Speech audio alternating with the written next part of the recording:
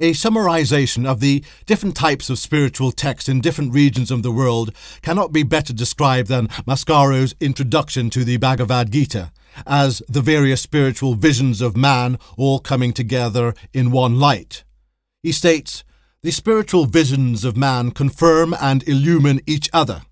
We have the cosmic greatness of Hinduism, the moral issues of Zoroaster, the joy in truth of Buddha, the spiritual victory of Jainism, the simple love of Tao, the wisdom of Confucius, the poetry of Shinto, the one God of Israel, the redeeming radiance of Christianity, the glory of the God of Islam, the harmony of the Sikhs, great poems in different languages, but they are all poetry, the spiritual visions of man, all from one light.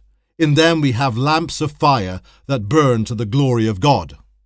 He goes on to say, "If we read the scriptures and books of wisdom of the world, if we consider the many spiritual experiences recorded in the writings of the past, we find one spiritual faith, and this faith is based on a vision of truth. Not indeed the truth of the laws of nature gradually discovered by the human mind, but the truth of our being. In the Bhagavad Gita we have faith, a faith based on spiritual vision. In this vision we have light, shall we see? This song calls us to love and life, shall we hear? Every moment of our life can be the beginning of great things." As Heraclitus, a Greek philosopher, said, "For wisdom, listen not to me, but to the word, and know that all are one." And it was Jesus who said, "Man, know thyself."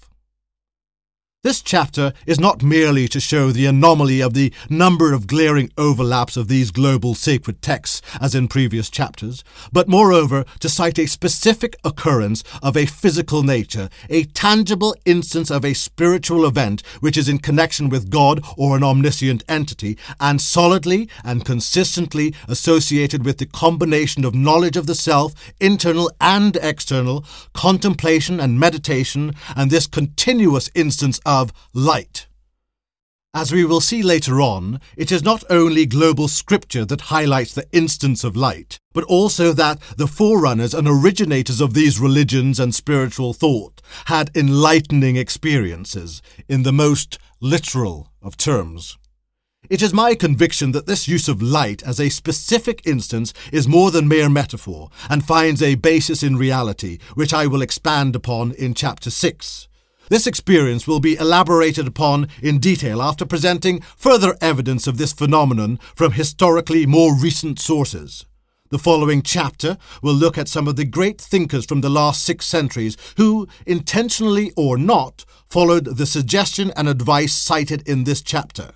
They contemplated widely and profoundly, resulting in their experiencing this light.